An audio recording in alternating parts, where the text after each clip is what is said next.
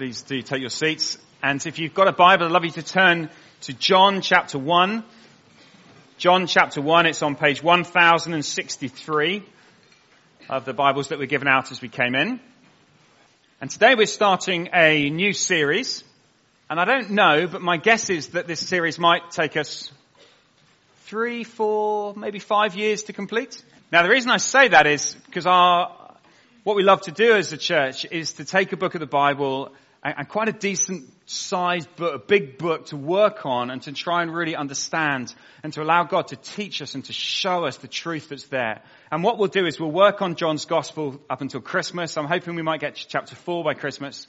We'll do some more after Christmas, and then after Easter we'll do some other stuff. And then we'll come back to John. And our plan will be that over the next few years we'll work through John and we'll seek to understand it. And those of you who are still here, you can enjoy the glorious end of John. Magnificent. But we're going to start with John chapter 1. This may be familiar to you from carol services. Don't freak, it's not Christmas yet.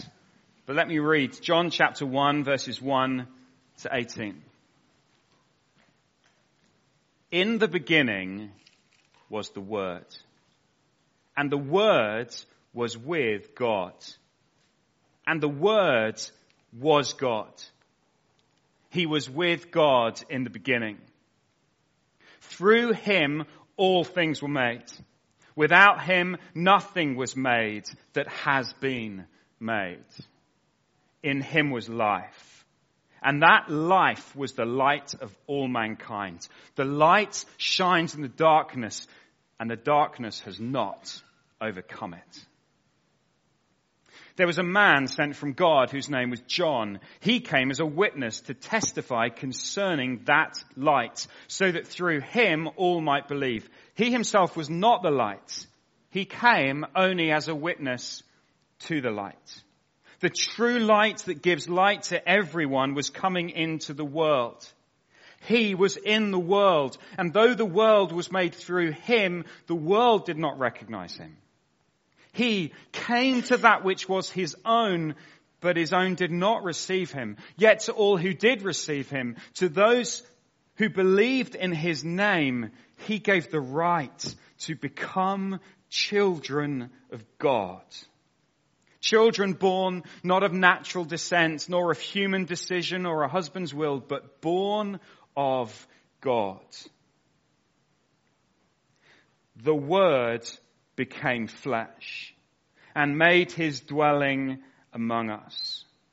We have seen his glory, the glory of the one and only Son who came from the Father, full of grace and truth.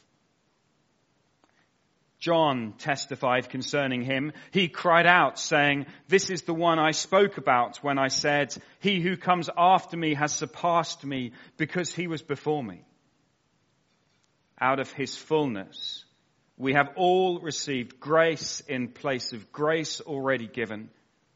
For the law was given through Moses. Grace and truth came through Jesus Christ.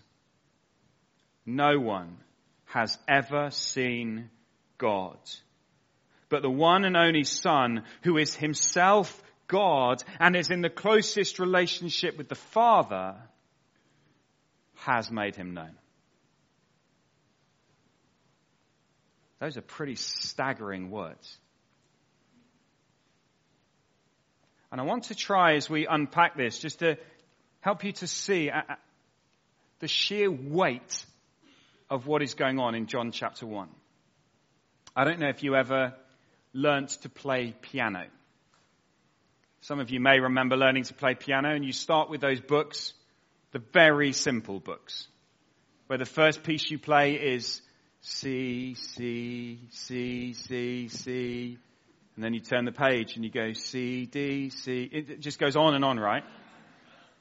And you get to the end of the book and you've got 3 notes sort of under your belt. I want you to imagine that you opened up your first beginning to play piano, and the first piece that you're confronted with in your book is Rachmaninoff's Piano Sonata No. 2 in B flat minor. So here you are as a little 5-year-old. You open it up and there it is in all its glory. How do you react to that? There are two ways to react. Some people will look at that and they'll say, that's too hard, never playing piano.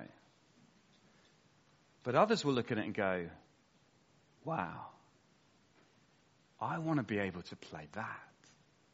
I want to know that.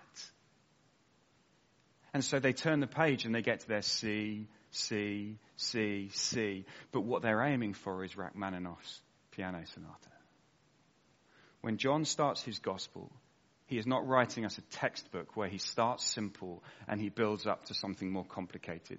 He starts with the most profound and deep and extraordinary chapter, where he lays out in extraordinary language the glory of what he's going to talk about. And as I've read that, my guess is that there are people here and we're sitting here and we go, I don't understand what does that mean? There are words that don't even seem to make sense grammatically. He was God and was with God. How does that even work? What is going on in John chapter 1? If that's you, I want you to know that this is Rachmaninoff's Piano Sonata. This is extraordinary. And what John is going to do in the rest of his book is say, now let me show you more. If you leave today's sermon understanding everything in this passage, that would be a miracle. That's not my aim. I don't think that's John's aim. I think John wrote this chapter, this section of his gospel, to say, look what's coming. Look what I'm going to show you in my book. Look what I've seen in this person of Jesus Christ. Let me show you. This is supposed to whet our appetites and leave us wanting to read on. It is supposed to be tantalizing. It's not all explained. It's set out so that we would explore the depth of the glory of Jesus Christ and so that we might believe in it. So I hope that today there will be points at which we go, I don't get it. Great, we've got 5 years to unpack this. To go deeper, to seek to understand all that God has for us. This is an aspirational passage. And if you want to know the response that I think would be a right response at the end of this, keep your finger in John's Gospel and turn to Exodus 33.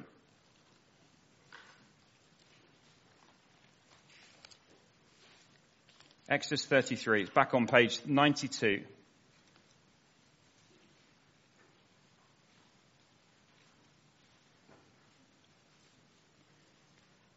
Exodus 33 and verse 18. And I want you to see this because this is important. And this passage actually is very important for John chapter 1. Here is Moses, a man called Moses, who gets a mention in John chapter 1. And Moses is talking with God. And in verse 18, he prays this prayer.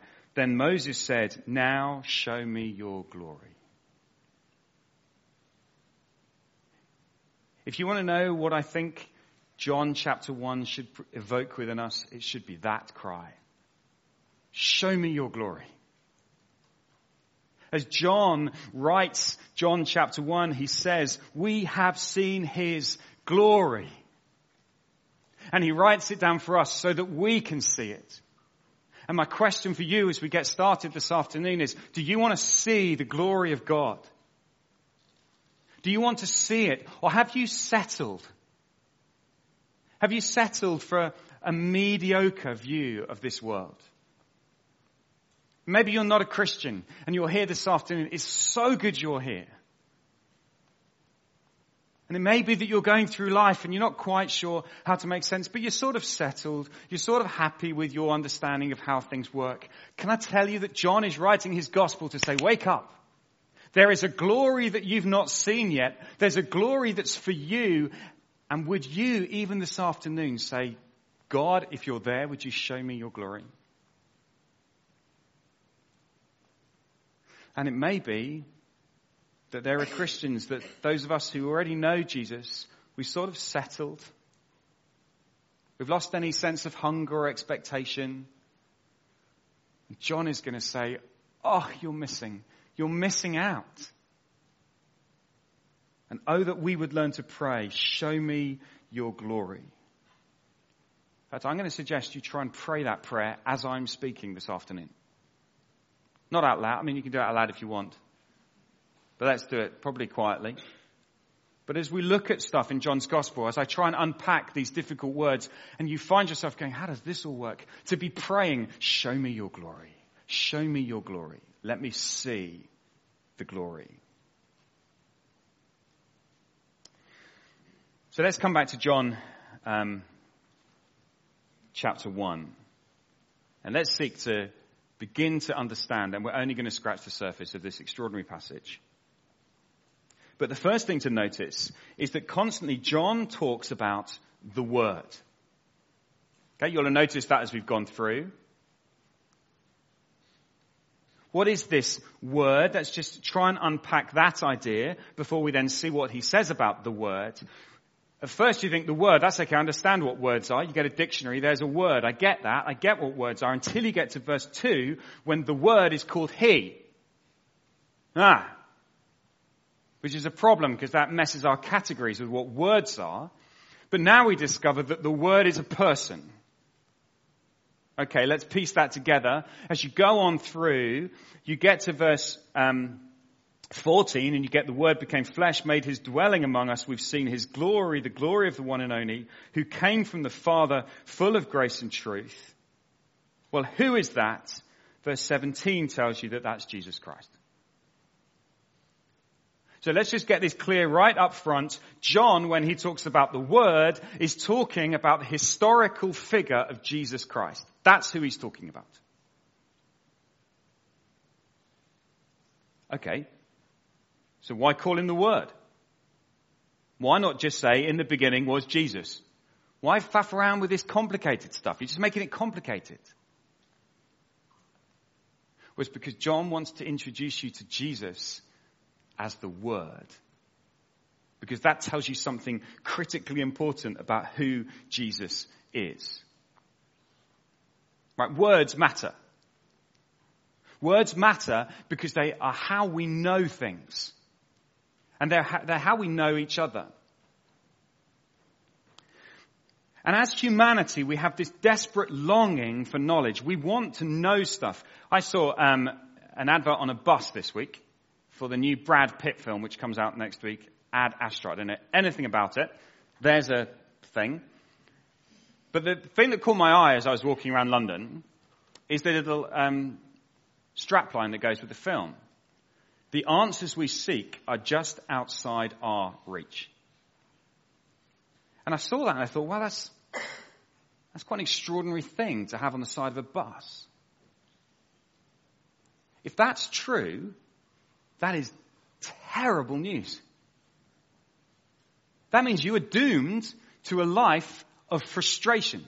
When something is just outside your reach, you know when you drop your maths homework behind the radiator and your finger's not quite long enough. It's just outside your reach.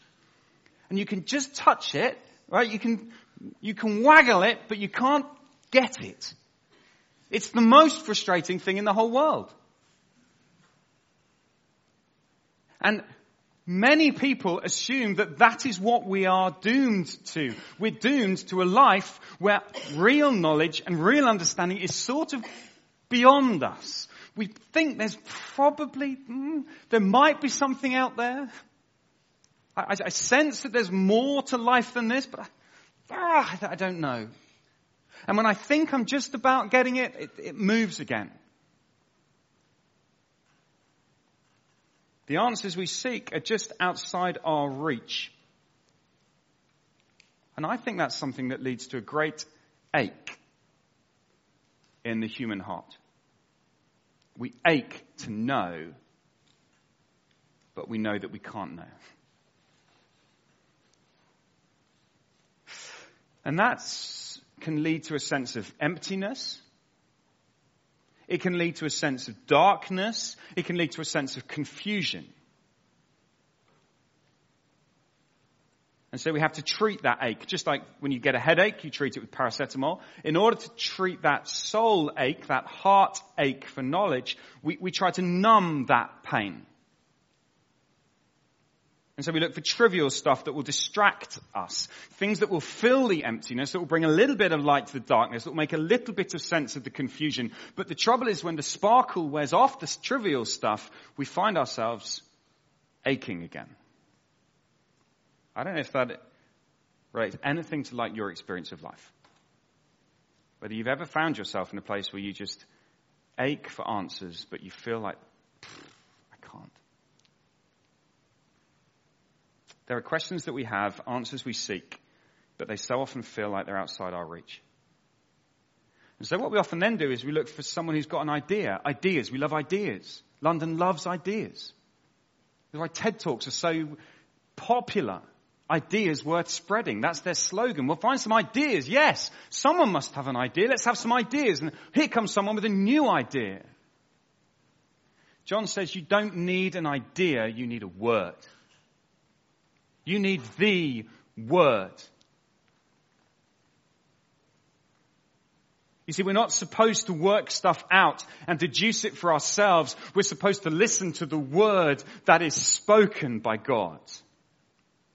It's the difference between Sherlock Holmes who can deduce a load of stuff. He looks at someone and he works it all out and he says, yes, you're probably having an affair because you've got this bit of thing on here and you've got this in your hair and blah, blah, blah. And he deduces it all and you can know a load of stuff, but to really know someone, you need words. And when I speak my words, what I'm doing is I'm allowing you into the real me. Every word that I speak is an invitation. If I am silent, if I never speak, you can't know me. You can know about me. You can work out that I'm a slightly overweight, balding 40-year-old, but you can't know any more than that. Well, a little bit more, but you can't know much more than that until I open my mouth.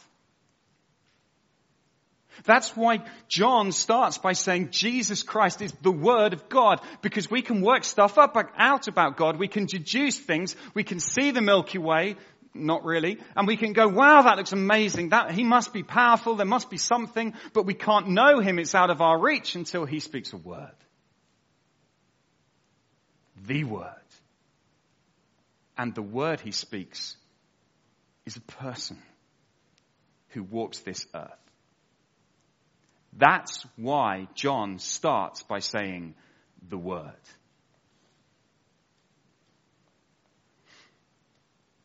See, right back at the beginning of the Bible, right? You know the Bible starts in the beginning. John starts in the beginning. There's a clue there. Right back at the beginning of the Bible, in Genesis chapter 1, it starts, in the beginning, God made the world. Now the earth was formless, dark, and empty. Emptiness, darkness, confusion. That's often how our world feels. What is it that brings light to the darkness and order to the chaos and fullness to the emptiness? It's when God speaks and says, let there be light. You see, it's always the same. It is the word that brings light, fullness, and order. But we're getting ahead of ourselves. Let's come back. So we've got now Jesus Christ as the word. Let's find out about him. Just going to work through the verses now. And there are two massive statements about the word. Let me just show you how I think this passage is structured. There's a statement about the word, then John the Baptist gets a mention, and then you discover the benefits of the word, and then it happens again. So in verse 1, you get in the beginning was the word was with God, and the word was God. There's the first big statement. The second big statement is in verse 14, and the word became flesh. So we're going to take those two big statements and unpack them in order that we might know about this word. So here's the first thing. We need to know the godness of the word. When John writes about the word, who is Jesus Christ, we need to understand that John is saying he is God. The godness of the word. I'm going to show you that in three different ways from John 1 to 5. So follow it with me now. Look how beautiful this first sentence is, by the way. I mean, whether or not you're a Christian, whether you believe anything, it's the way this is written is beautiful. It goes like this. In the beginning was the Word, and the Word was with God, and the Word was God. He was with God in the beginning. Isn't that beautiful? Just the structure, the poetry of the way that John writes to show us what God is, this word is. So here you go, in the beginning. Those words kind of shudder with importance, don't they? In the beginning. That's what John is talking about. We're not talking about some new and novel idea that someone goes, oh, can I do a TED talk? I've got a new idea. No, we're talking about something which goes back. In the beginning. The beginning of all things. The beginning of all matter. The beginning of all time. From the very moment when this universe dawned. When the time had a beginning. And when time began, the Word was. It already was. Not that the Word came into existence in the beginning, but in the beginning was the Word. Always there. This is the eternal nature of this Word. He is eternally existent. That's the godness of this Word. Eternally existent. There has never been a time when the Word did not exist. If you're sitting there going, oh man, this is really deep. It's okay, this is Rachmaninoff, right? This is supposed to stretch us. This is aspirational. We're going to see later on in John's Gospel that Jesus is going to unpack this. He's going to explain what it means. He's going to say stuff like, oh, by the way, before Abraham was, I am. What does that mean? It means that he's the eternally existent one. He's always had existence. Before he was born as a baby, he already existed. In the beginning, yes, I was there. All other things have a beginning. You have a beginning. Everything has a beginning. The universe has a beginning. Even scientists, everybody knows that. It has a beginning, but not the Word. Eternally existent. And that leads John on to explain that this eternally existent Word, right, here we go. This is going to push us now. Was with God and was God. Both of those things are true of this Word. John is saying that he is equal to God. That's the second big thing. He's eternally existent and he is equal to God. He was with God and he was God. Now, we don't usually use language that way, right? That's not normal talk. If you say to me, what did you do yesterday, John T? I spent the day with John T. You would go, oh, you know another John T. No, I spent the day with John T. No, but you are John T. What is wrong with you? That's what's happening here, isn't it? The Word was with God and he was God. What is John doing? John is speaking as carefully and as deeply and as profoundly as human language will allow.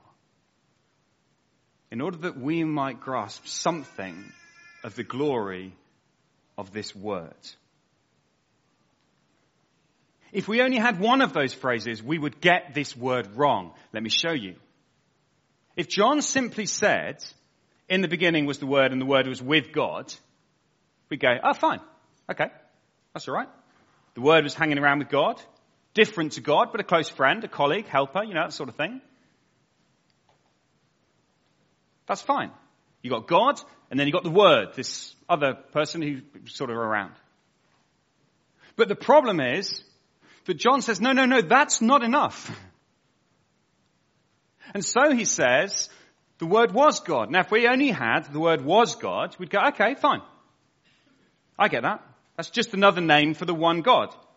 It's like Elizabeth, Queen, Your Majesty. Fine. Just different ways of referring to the one Queen. So fine, we sometimes call God this, sometimes we call him the Word, fine, whatever. No, John says, no. You've got to understand that there is a distinction. And so what John does in this extraordinary bit of writing, he so simply spells out that within God, there is the capacity, there is the extraordinary reality that there is God, but there is plurality within God. There is one God, absolutely clear in the Bible, and yet God has this capacity for there to be God and the Word, and both to be God, but to be distinct. This is Rachmaninoff. Don't panic. We're going to see lots more of this. It's supposed to whet your appetite. It's supposed to go, wow. And both of those errors, John wants to avoid us thinking. Do you know, classically, when people think about God in church history, these are the two big mistakes that people fall into. People either say that there's one God and that Jesus is just a helper or some other thing or a firstborn or something like that. Or they say there's one God and they're all mushed together and you just call them different things at different times. Now, you may not be interested in this, but you really should be. This is church history. This is what churches... You know, our forefathers argued about this to try and work it out. And there was a bloke called Athanasius who was an absolute hero. And there's a creed, the Athanasian Creed, and it's really long and you should look it up because it's incredible how careful he is. But here is one tiny, tiny little phrase from it where Athanasius writes this. When we think about God, we need to talk of God neither confounding the persons nor dividing the essence. That is neither mushing the persons together, but neither splitting them up into different bits. There's one God who exists as God and the Word, or to use the language we're going to see later on, Father and Son. And John, so as not to confuse us, will later on bring in the Holy Spirit and show us that actually within God there is Father, Son, and Holy Spirit. You see, here is the beauty of the God that we worship, and if our brains are beginning to reel, fantastic. Because you don't have the foggiest clue what this God is like, because we're little. And we need to fall down on our faces and say, now show me your glory. Let me see you as you really are. But theology matters. When we read of John's account of Jesus, we are reading about the one who was with God and who was God. The one who is equal to and is God. We're going to have to do more on that as we go through John. I hope that's exciting to you. We'll do some more church history. We'll do some more Athanasian Creed. We're going to love it. But we need to carry on. Others are going to be here all day. Because in verse 3, you discover that not only is he eternally existent and equal to God, he is also the uncreated creator. So look what it says about him in verse 3. Through him all things were made. Without him nothing was made that has been made. In him was life, and that life was the light of all mankind. The light shines in the darkness, and the darkness has not overcome it. So now we're being told that this one, this Word, this Christ, is the one who made everything. He created it all.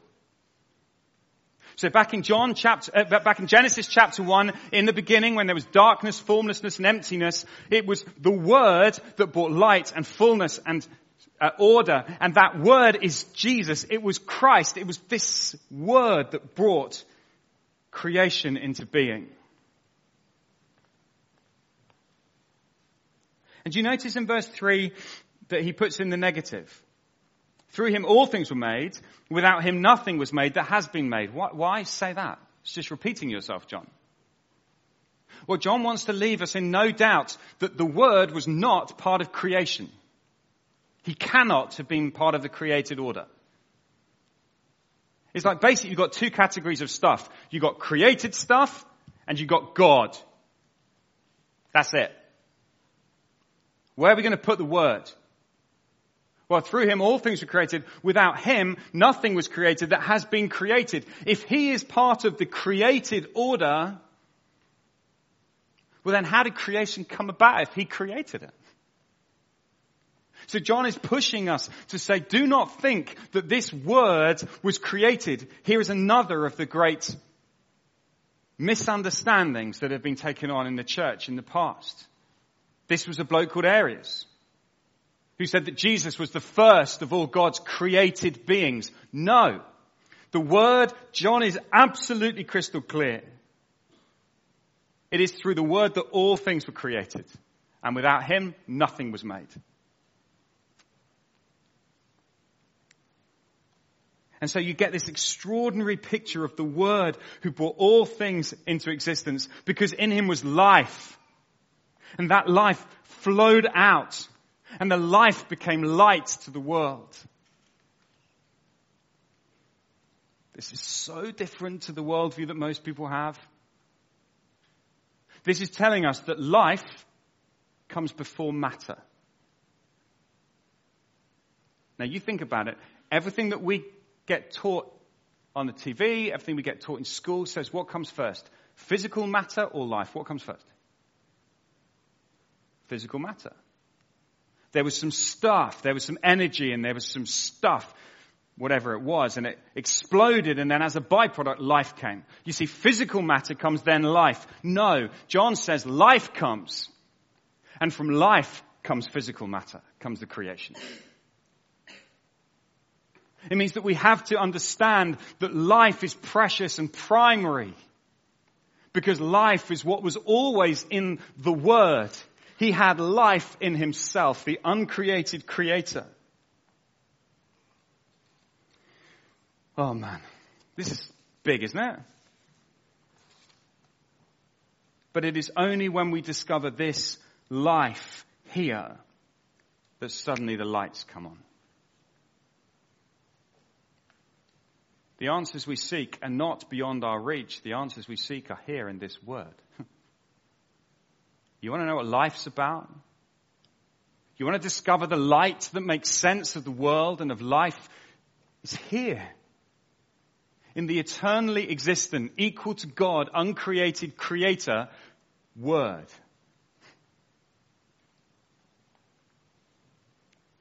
And then suddenly in verse 6, we're really going to speed up now. Suddenly in verse 6, we get this mention of John, a bloke called John gets mentioned. Isn't that random? We go from this extraordinary, whoa, uncreated, eternally existent, and then there came a bloke called John. So what's that? Where on earth does that come from? A man sent from God, his name is John. Why does he matter? Well, he matters because he comes as a witness to the light. He's not the light, John makes very clear, but he comes as a witness to the light. Just to confuse matters slightly, this is a different John to the John who wrote the Gospel. This is John the Baptist. Don't worry about this. But the reason this is important is because how is anyone going to know about this word? Well, because God has sent witnesses who will testify to the truth of this so that we might believe. And over again in John's gospel, you get the word and you get the witnesses to the word so that you can believe that this word truly is who he said he is, the Son of God. So we pay attention to the witnesses. And why does all this matter? Verses 9 to 13. Well, because here in this word, we find what it means to become children of God. The tragedy is that by nature, humanity rejects this one. When the true light came into the world did not recognize him. The world didn't want to know. The God who made them came to the world and the world did not listen to him. But for those who did listen, for those who did believe, they became children of God. Here is what is being offered. It's all so tantalizing. There's so much here, but we've got 5 years, so we're okay. But there's so much here. You have to wait for chapter 3 to really understand what the new birth is. But that's what's on offer for you to become a child of God. Why is this word so important? This is no abstract idea. It's where life is found and light is found and where you can become a child of God and know the very God who made you and created you and loves you and adores you. That's where life is found. Show me your glory, Father. Show me your glory. So we must understand the godness of the word. But that's not enough. Verse 14. Because we also need to understand the fleshness of this word.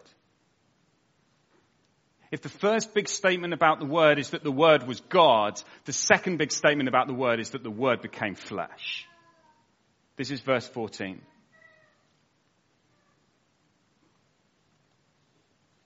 This eternally existent Word, this equal to God Word, this uncreated Creator became flesh. He became what he was not before. He took to himself human flesh. In other words, God made himself visible.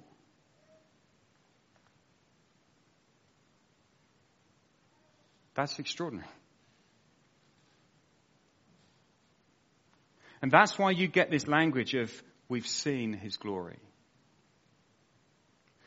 You know when Moses said to God, show me your glory? Do you know what God said to him? I'll tell you what God said. I'll read it to you. Don't worry about turning back there. When Moses said to God, show me your glory, Moses was told this. I will cause all my goodness to pass in front of you. I'll proclaim my name, the Lord, in your presence. But you cannot see my face, for no one may see me and live. You can't see God. You can't see God because he's holy. We've been singing about that. You can't see God because he's distinct and different to us. You can't see God because we're unclean and he's so pure. We can't see God because we've rejected him. No one's ever seen God. And then John says, we've seen his glory. What Moses could not see, John says, we have seen his glory. The glory of the one and only who came from the Father full of grace and truth. And so the one who has always existed, who now we're being told the language is shifting now from word to son, because now we're being shown that this relationship in God is a father and son and a spirit. Father and son. And what we're being shown is that the Father and the Son have always existed. The Son is equal to God. He's the uncreated creator. But at some point in history, that uncreated creator stepped into this world and became flesh. Became a man. Became a tiny little baby. Remember when we had our first child, and I got him home from hospital, and I laid him on my carpet, and I looked at him and I thought, that's what God became. And then he weed all over the carpet. And that was the end of that. It was a beautiful moment. It's an extraordinary claim that the Bible makes. Do you not see that? There's an old hymn that says, our God contracted to a span, incomprehensibly made man. The God who is awesomely eternal and uncreated shrinks himself into a baby. That's what we're being told. The infinite became finite. The unlimited became limited. To have human flesh means you take on all the limitations of being human. He actually became a man. He didn't fake it. He didn't float around like a ghost. John is going to show us this is a real man with real flesh. So suddenly now he's limited to one space. He can't be everywhere. He's in one place. He gets tired like you do. He gets hungry like you do. That's what we're going to read in the pages of Scripture. He became flesh. Now don't for a second think that means he stops being God. No, he is still the eternally existent, uncreated creator, equal to God one, who is now human. And those two things are now joined together in one person. He is both. Godness and fleshness, coexisting in the one person of Christ. Two natures in one person, divine and human, now together in one person. This is extraordinary. The Word became flesh. It's what we call the incarnation. And he made his dwelling among us. He came so that he could live among us. He tabernacled. That's literally what it means. In the Old Testament, God came and lived in a tent among his people. Now he does it again. He comes and lives in a tent, a human body, and he comes so that we could know him. What if God was one of us? He is. He became one of us. And why? He came so that God would become knowable. You see, in some ways, to be told, if we've rejected God, and God sends his Son into the world, the Word becomes flesh. That could sound like bad news, right? You know, if you owe me, or if you, let's say, you owe the mafia a load of money, and they say, we're sending the boys round. You don't go, oh, lovely. We'll put the kettle on. Nice. That's bad news, right? If you've offended someone and they're sending someone round, God is sending his Son into the world, but not to condemn. Because now we get another key word, verse 16. We get it in verse 14. He comes full of grace and truth. You get it again in verse 16, out of his fullness. We've all received grace in place of grace already given. For the law was given through Moses, but grace and truth came through Jesus Christ. Yeah, there was grace in the law. God spoke through the law, but you couldn't see God through the law. You couldn't meet God through the law. Moses couldn't see God face to face. But now God has given grace in place of grace, greater grace, because now through Christ you can know God. Here is the Word who takes you right into the heart of God so that you can know him for yourself. No one has ever seen God, but the one and only Son who is himself God and is in the closest relationship with the Father has made him known. So we are going to read of the Word who became flesh so that you could know God.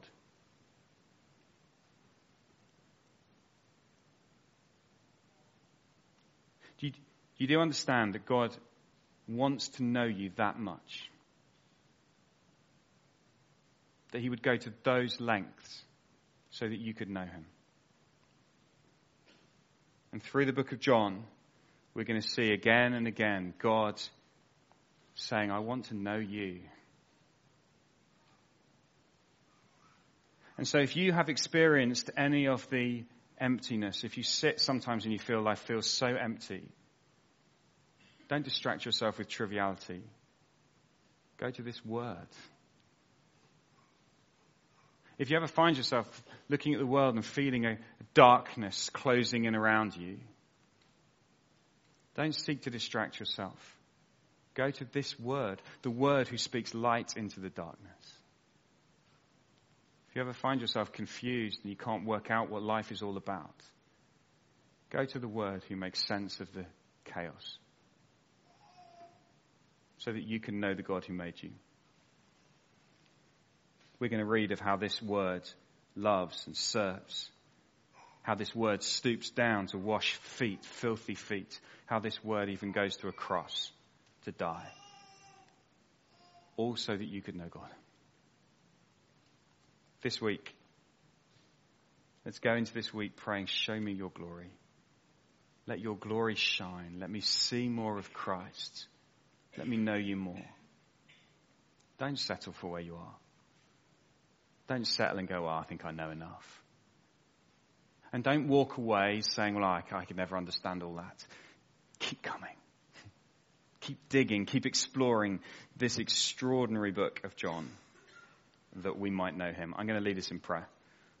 And then we're going to sing together.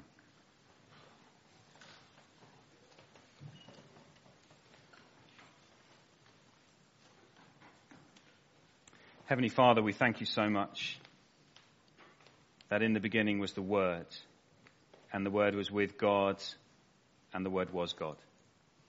Father, thank you that there is a word, not just a word, there is the word. Thank you that there is the word who provides answers to the questions that we ask, and that this is the word that became flesh and walked this earth, who became like us, who became one of us, who experienced our limitations and our frustrations, who went to a cross to die our death so that we could know you. Thank you, Lord Jesus, that you make God known. And so together, Lord, we ask, show us your glory. Please show us your glory. And we ask it in the powerful and precious name of Jesus. Amen.